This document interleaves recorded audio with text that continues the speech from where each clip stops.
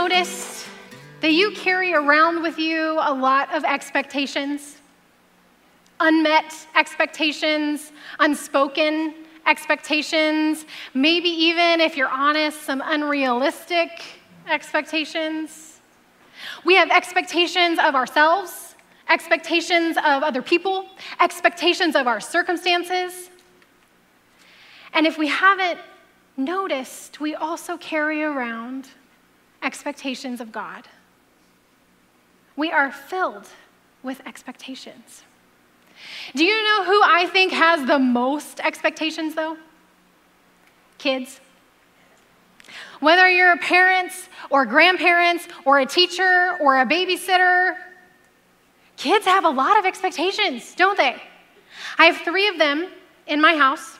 I have a 6th grader, a 4th grader, and a kindergartner, and every day I am inundated by their expectations.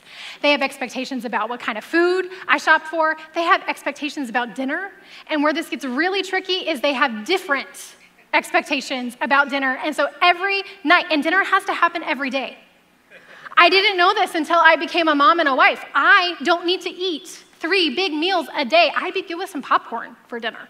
But no. Those kids and that husband of mine, they want dinner. And they want a different dinner than the other one. So it gets a little messy. The expectations. How many of you have ever babysat? You need to charge more money. Do not tell my babysitters that I said that, because they may be here. Those kids have expectations of these babysitters. When they show up, they have lists sometimes of all the things they want the babysitter to do with them. They have expectations. I had a moment recently, a couple of months ago, where I did not meet a very important and very realistic expectation of one of my kids. I got a text message in the middle of the workday from a mom friend of mine. In fact, this was my son Landon, who was in 4th grade. His friend Gavin's mom texted me. Did you follow that?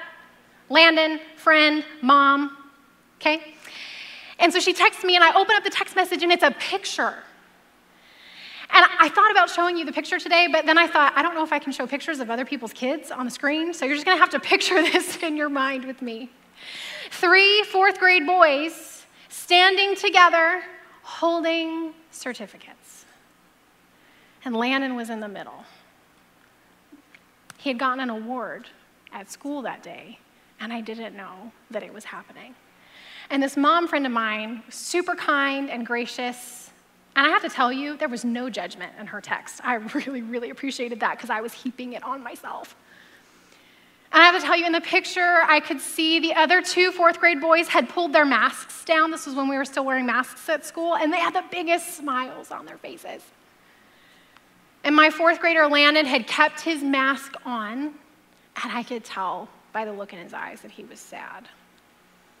I felt terrible. I did not know he was getting an award that day. Now, you may have heard me share a story about the fall where this same child called me in the middle of the school day and said, "Mom, you're late picking me up." And I said, "No, I'm not, buddy. School doesn't get out for 2 more hours." "No, Mom, it got out early because it's parent-teacher conference week." I'm not very good at checking emails from the schools. There's 2 schools now that send me emails, and I just can't keep track of all of it. So here I am again, not meeting an important expectation, a realistic expectation that this kid has of his mom.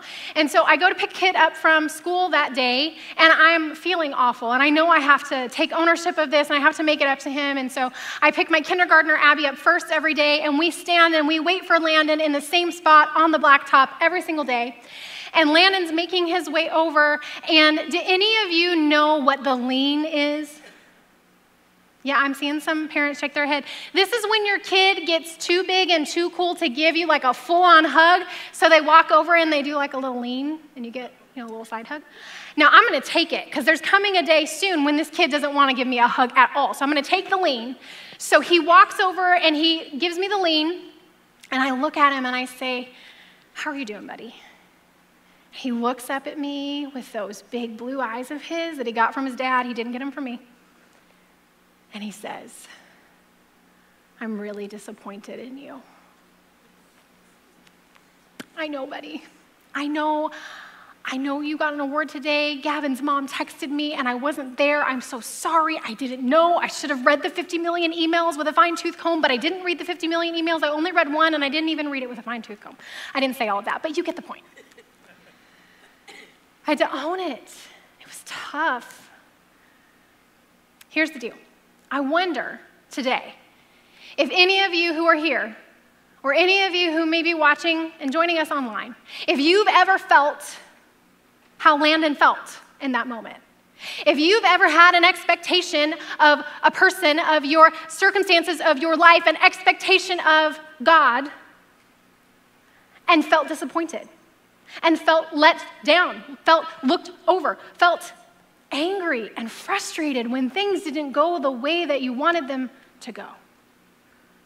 And so today we are going to examine some of those expectations. We all have them. We all know what that feeling of disappointment is like. What do we do with that? And sometimes what we don't talk about are the unmet expectations we have of God.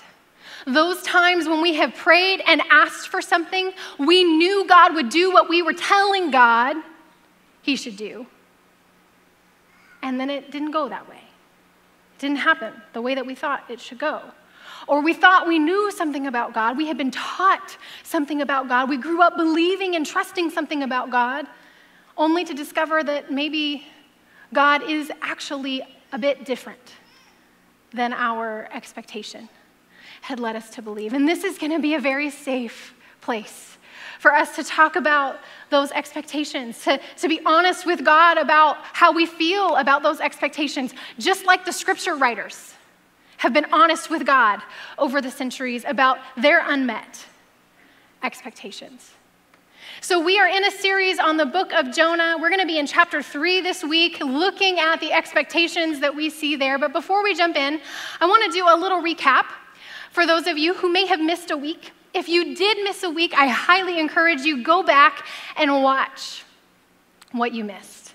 Scott has done an awesome job of making this epic, ancient story come alive in new and in fresh ways. And every week I have been either challenged or stretched or encouraged in a way that I wasn't expecting.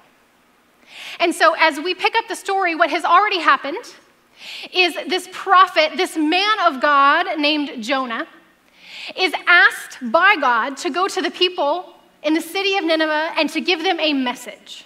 Now, in this ancient epic story, everybody's doing the opposite of what we expect them to do. So Jonah, the prophet of God, says, I'm not going there. I don't want to go to those people. They are our enemies, and they are brutal, and they are violent, and they kill everybody around them. They oppress all of the people. I don't want to go there. Not only do I want to not go there because it's them and they're scary, but I don't want to go there, God, because I want you to judge them, not give mercy and compassion and grace to them. So Jonah runs in the opposite direction. He heads for Tarshish, where he's expecting life to be comfortable. He winds up on a ship. A storm comes, a violent storm, and the sailors throw him overboard into the depths of the ocean, and Jonah winds up as far away from God as he thinks is humanly possible. He is in the depths of the darkest sea, and it's in that moment that he gets swallowed up by a fish, and Jonah spends 3 days inside the fish's belly, squished by fish guts. And if you were here last week, you might have had a moment where you squirmed a little bit in your seat while Scott shared that story. And it's in that moment that Jonah cries out to God and says, okay, God, I will obey. I will do what you've asked me to do. He repents. He prays through some of the Psalms that we have. And then that chapter ends when the fish vomits Jonah up on the shore. Now, I have to tell you, after 2 decades of teaching and preaching sermons, I never thought I would use the word vomit on stage, but I've also never taught from the book of Jonah before. This story is filled with hyperbole, it is filled with satire and comedy, but it is a serious book with a serious message, and it's created that way so that it will stick in our minds, so that we will remember it. And the message, the moral of the story, is that we would learn to know and live the mercy of God. And so we're picking up the story in Jonah chapter 3. And here's what happens. The word of the Lord came to Jonah a second time. How many of you have needed a second chance, a third chance, multiple chances? We need God to tell us again. I've even prayed before, God, will you just tell me one more time? I'm so glad it's not just me. And it's not even just normal people like me. It's legit people in the scripture who we're supposed to be learning from that need multiple chances sometimes with God. So it comes to Jonah a second time and says, go to the great city of Nineveh and proclaim to it the message I give to you. Now, what's important for us to understand about the book of Jonah is that it's different from many of the other stories of prophets that we have in the scripture. And I want to tell you how it's different. So typically, when the word of the Lord comes to a prophet, and that prophet is sent to a people to proclaim the word of the Lord, we see the message, the exact message, 3 times. The message from God is delivered in the scripture to the prophet, usually wrapped up with, and thus saith the Lord, if it's a very traditional translation. Then we see the prophet declare the actual message verbatim to the people. And then the third time, we see the people reiterate the message that the prophet has just delivered. Jonah is different because we never actually get the message directly from God that he wants to speak through the prophet Jonah. We only ever hear it from the mouth of Jonah. So he says, go to the great city, proclaim the message I give to you. Jonah obeyed the word of the Lord. He finally goes to Nineveh. Now, Nineveh was a very large city, and it took 3 days to go through it.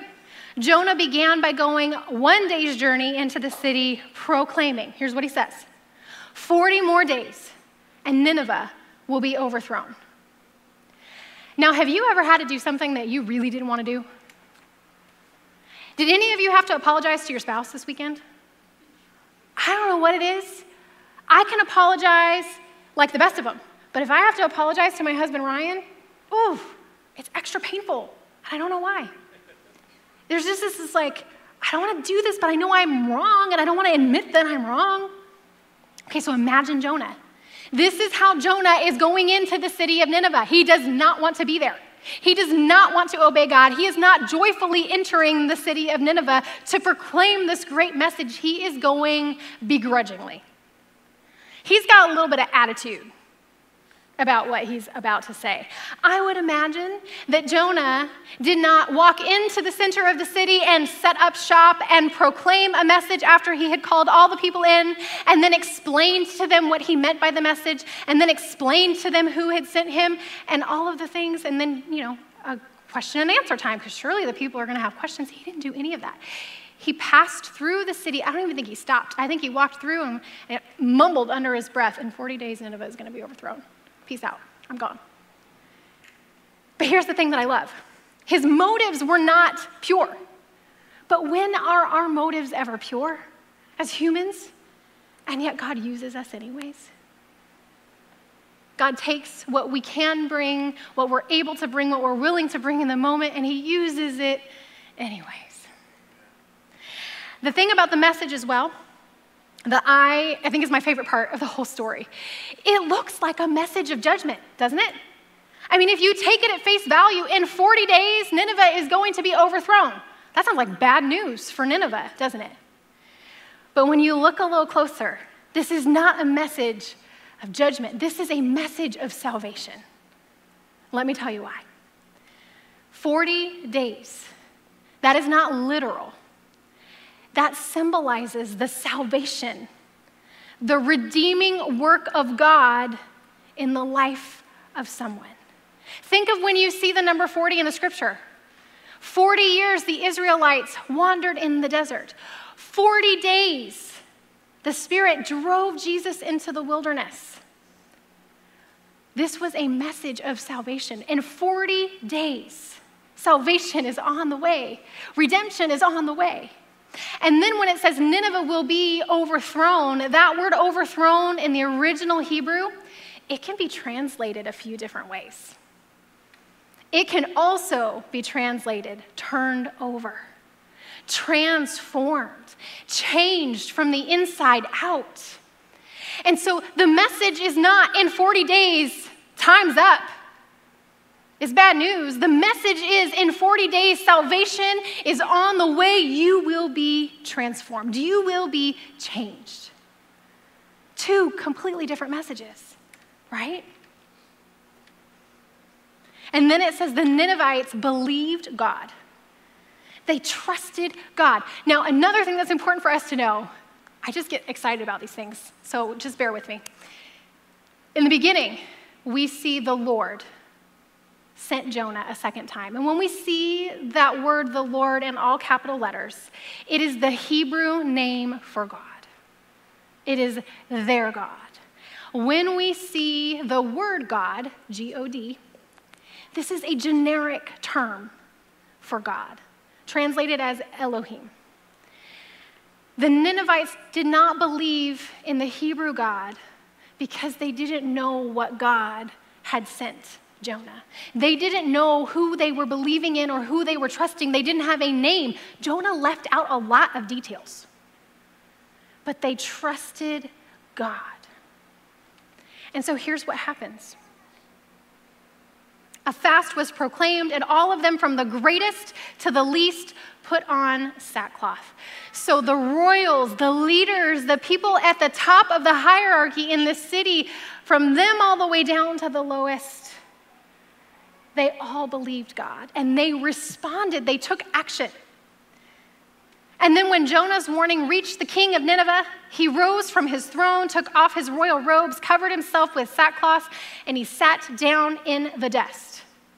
Now, what we don't know, and there's a lot we don't know, there's a lot the writer left out of the story, and we want to pay attention sometimes to what is left out, because that can be just as important as what is put in. When a prophet is sent to a people to declare a message, they usually go directly to the king to declare the message. That doesn't happen here. We don't know how the message reached the king. I am imagining that it was a little bit like the telephone game. So Jonah walks through, mumbles the message, barely audible for the people to hear. They get kind of confused, but they're ready. And then eventually it reaches the king. And do you know what the king does that just completely catches me by surprise? He follows the lead of his people. We're going to come back to that today because that's really, really important.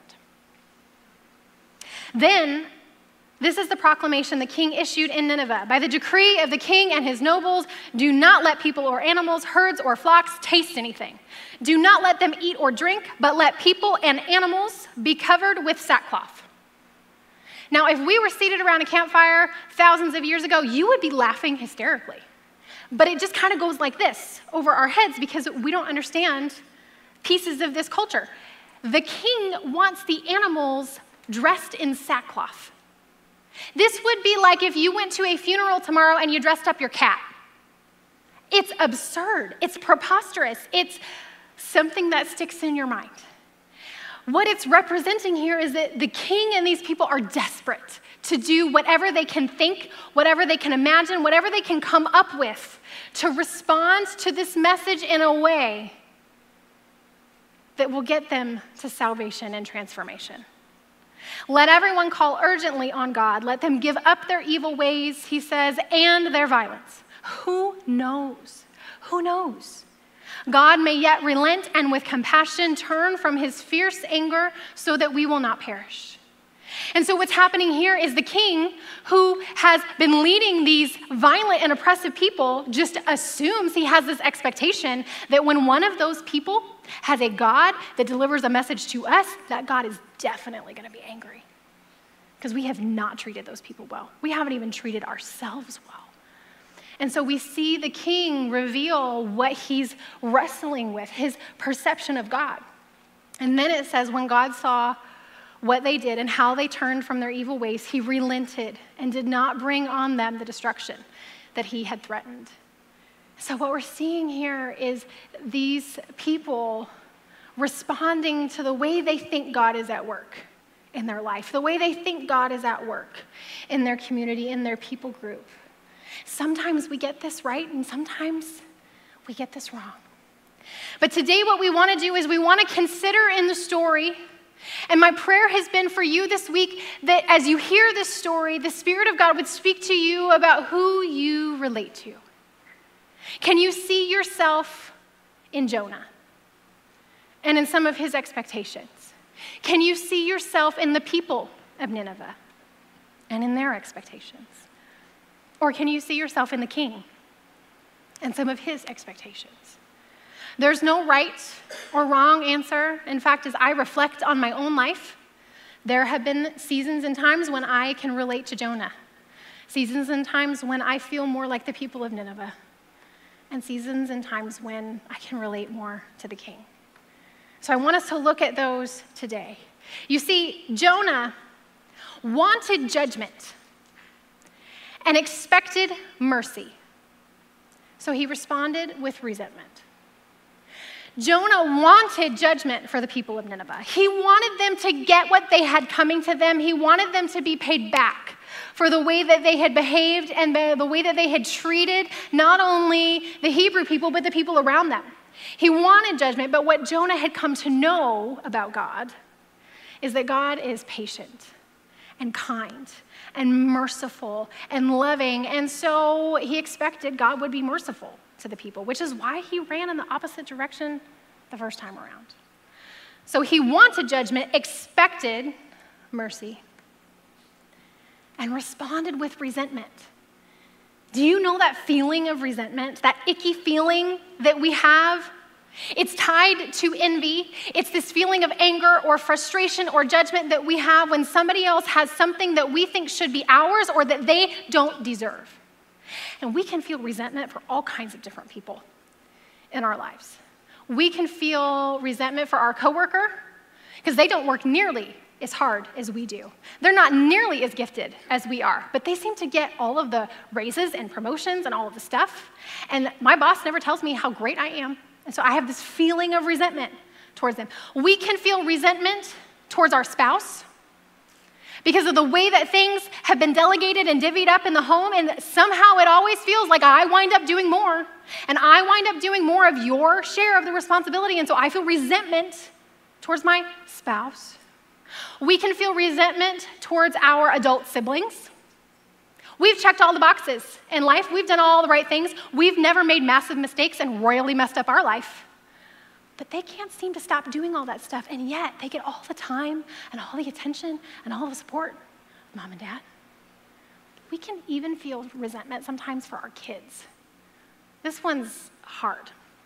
If you're someone who has worked really hard to give your kids or your grandkids the kind of life that you never imagined you could have, opportunities that you never had access to, and then you watch them take them for granted, sometimes that feeling of resentment can bubble up inside of us.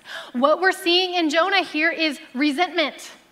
Resentment towards God, resentment towards the people of Nineveh. And I wonder if maybe you can relate to that today. I know there are multiple times a week when I feel that feeling.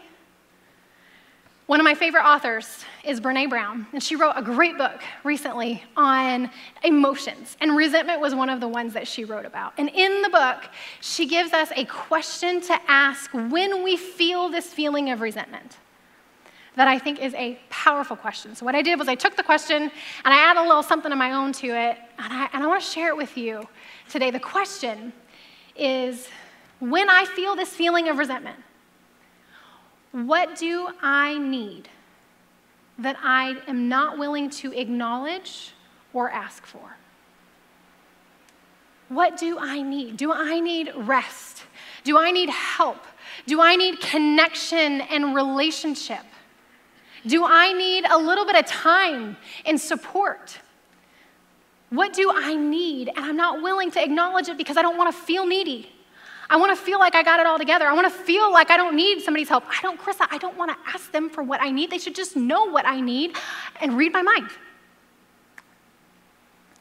We want it to work that way, but it doesn't work that way. We feel vulnerable when we are not willing to acknowledge something that we need. And it's hard to ask for it. And so today, maybe the invitation for you is to acknowledge what you need and what you haven't wanted to ask for, and to take that to God. to take that to your spouse, to take that to a friend, to take that into a relationship that you trust. And then in the people of Nineveh, we see they had their own expectations. You see, the people expected to stay stuck in the same, and yet they responded with surrender. They expected to stay stuck in cycles of violence and oppression and abuse. When there's generations of that, it is really, really difficult to break the cycles, the patterns. They expected that nothing would ever change for them. And I think they all had lots of excuses about whose fault it all was, just like you and I have lots of excuses about our own stuff and our own life. And yet we see they responded with surrender. And what I mean by surrender is we see them begin to fast, and they put on sackcloth. Now, a lot of us, myself included, there were many, many years when I was like, fast? I mean, I know we're supposed to do it because the people of God did it for thousands of years, but I don't really know why I'm fasting or what I'm supposed to be fasting or what this is supposed to do. I just know it makes me hangry. Have any of you ever been hangry fasters before? And then you finish and you're like, why was I even doing that? Yep, thank you. I see at least one person's being honest with me this morning. And so one of the commentators that I read, I thought captured it for me in a way that I could understand. This commentator said that when we fast, we are praying with our body. That we empty ourselves because we're desperate to be filled with God. That it is an inaudible prayer. And you know what that reminds me of? It reminds me of when the Apostle Paul writes about when we don't know what to pray, the Spirit prays for us in inaudible sighs and groans. The people of Nineveh didn't know who to pray to because Jonah didn't tell them. They didn't know what to pray because Jonah didn't tell them. They didn't have an A plus B equals forgiveness and salvation. They just didn't know, and so they did what they knew they might be able to do, which is to fast. And then they put on sackcloth, which is what we do when we're mourning, if you're a part of this culture. And it represents a letting go of what's comfortable.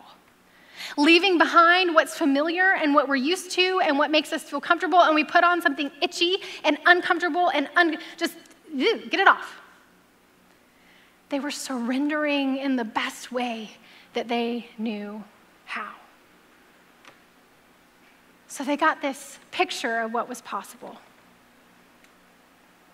In 40 days, you will be turned over. In 40 days, salvation is on its way.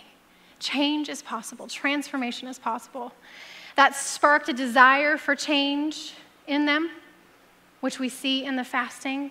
And then they surrendered, which we see when they put on the sackcloth. And so my question for you today, if you can relate to the people of Nineveh, where do you feel stuck? Where in your life and in your story do you feel stuck in the same? Trapped by habits and patterns and cycles, maybe that have been present in your life and in your family for generations, and you're not sure it's possible to get out.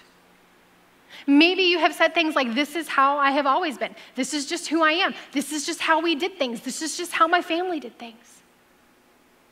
And the message that God has for you today is in 40 days, you will be turned over. Now, don't pull out your phone and count 40 days from now and mark it on your calendar, because remember, this is not literal 40 days. It symbolizes the salvation of God at work in our life. Here's what I know about transformation. It is possible. And I know this because I have seen it in my own life time and time again. My life does not make sense on paper. God is responsible for everything good in my life, and He's redeemed so much that I do not deserve. And in addition to that, He continues that work in my life. And because of the work that I get to do as one of your pastors, I get to see the transforming work of God in your lives and in the lives of others. And so I know it's possible, but here's the other thing that I know about transformation. And it's the thing that we don't really like about transformation. It usually takes longer than we want it to. It just does. It usually takes longer than we want it to, and it often doesn't look the way that we think it should look. And then sometimes what happens is God says, not now. And we see this in the life of the Apostle Paul when he shares with us that he prayed 3 times for that thorn in his side to be removed. And we never got to know what the thorn in his side was. But we know that the Apostle Paul had an expectation that when he prayed and asked God to remove the thorn from his side, that God would actually answer the prayer and do the thing. But what we see is God responds to the Apostle Paul and he says, no, essentially. My grace is sufficient for your need. My strength is made perfect in your weakness. And so even when the answer is not now or not yet or no, we see that God is still with us and that there's goodness that comes from whatever that thorn is.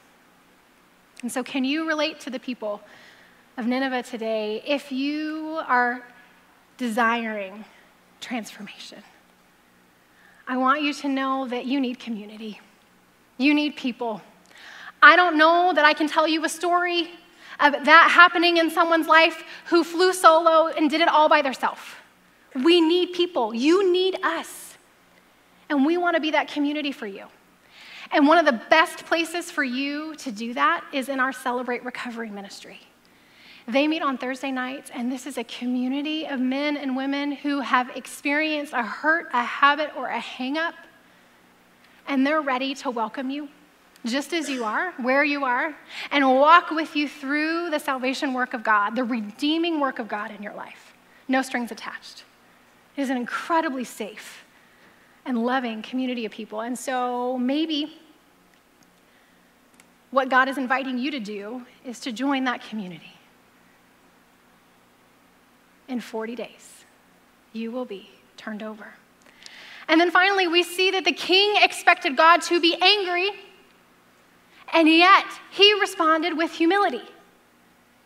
He expected God to be angry, and he humbled himself. He came down off of his throne, which kings never do. He took off his robes and his mantle, which kept him separate from the people, and the mantle actually represented his right to speak on behalf of God, and the king is going, I don't have any right to speak for God. I don't know. I'm carrying the weight of this responsibility. And then the king joins the people, follows the people. He sits down in ashes. He leaves behind everything that was comfortable and everything that kept him separate, and he joins in with his people. He admits that he doesn't know what's next or what God is going to do or how all of this is going to turn out. And I know that there are some of you in here today who are carrying the weight of leadership. And it can be a heavy weight. And that can look like lots of different things. It can be managing a team of people, running an organization, leading a classroom, leading your own children, leading a sports team that you coach of kids. But it's a heavy responsibility. What would it look like to follow in the footsteps of this king who's doing the opposite of what we would have expected, and to live this out with humility? You know, oftentimes we too are afraid that God is angry with us.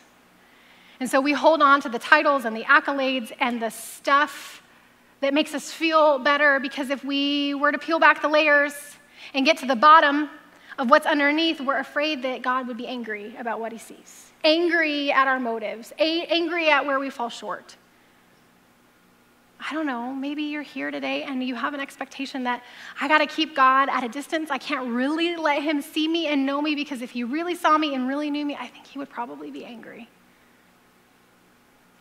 What the king found, though, was that God is compassionate, even to the leader who carries a big chunk of the responsibility and the weight.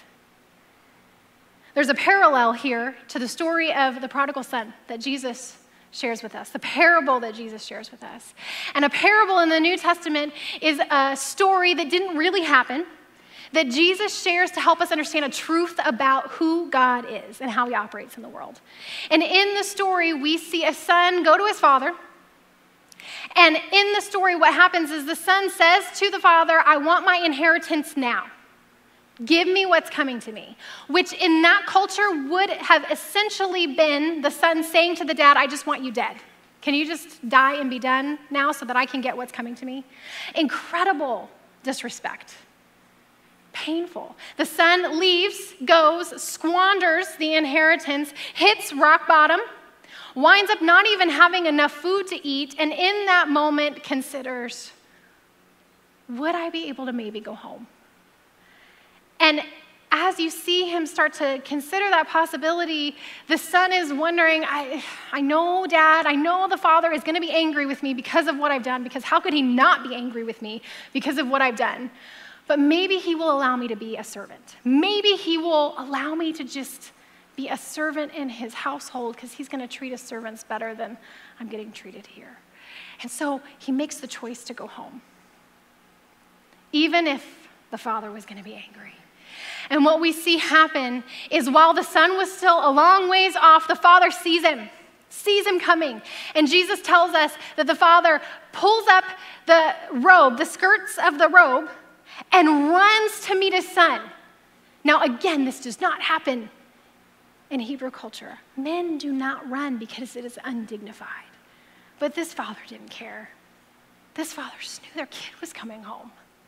So they run out, meets the son. Son tries to apologize, tries to tell the father that he's going to do things different. And the father says, no, there's no time for that.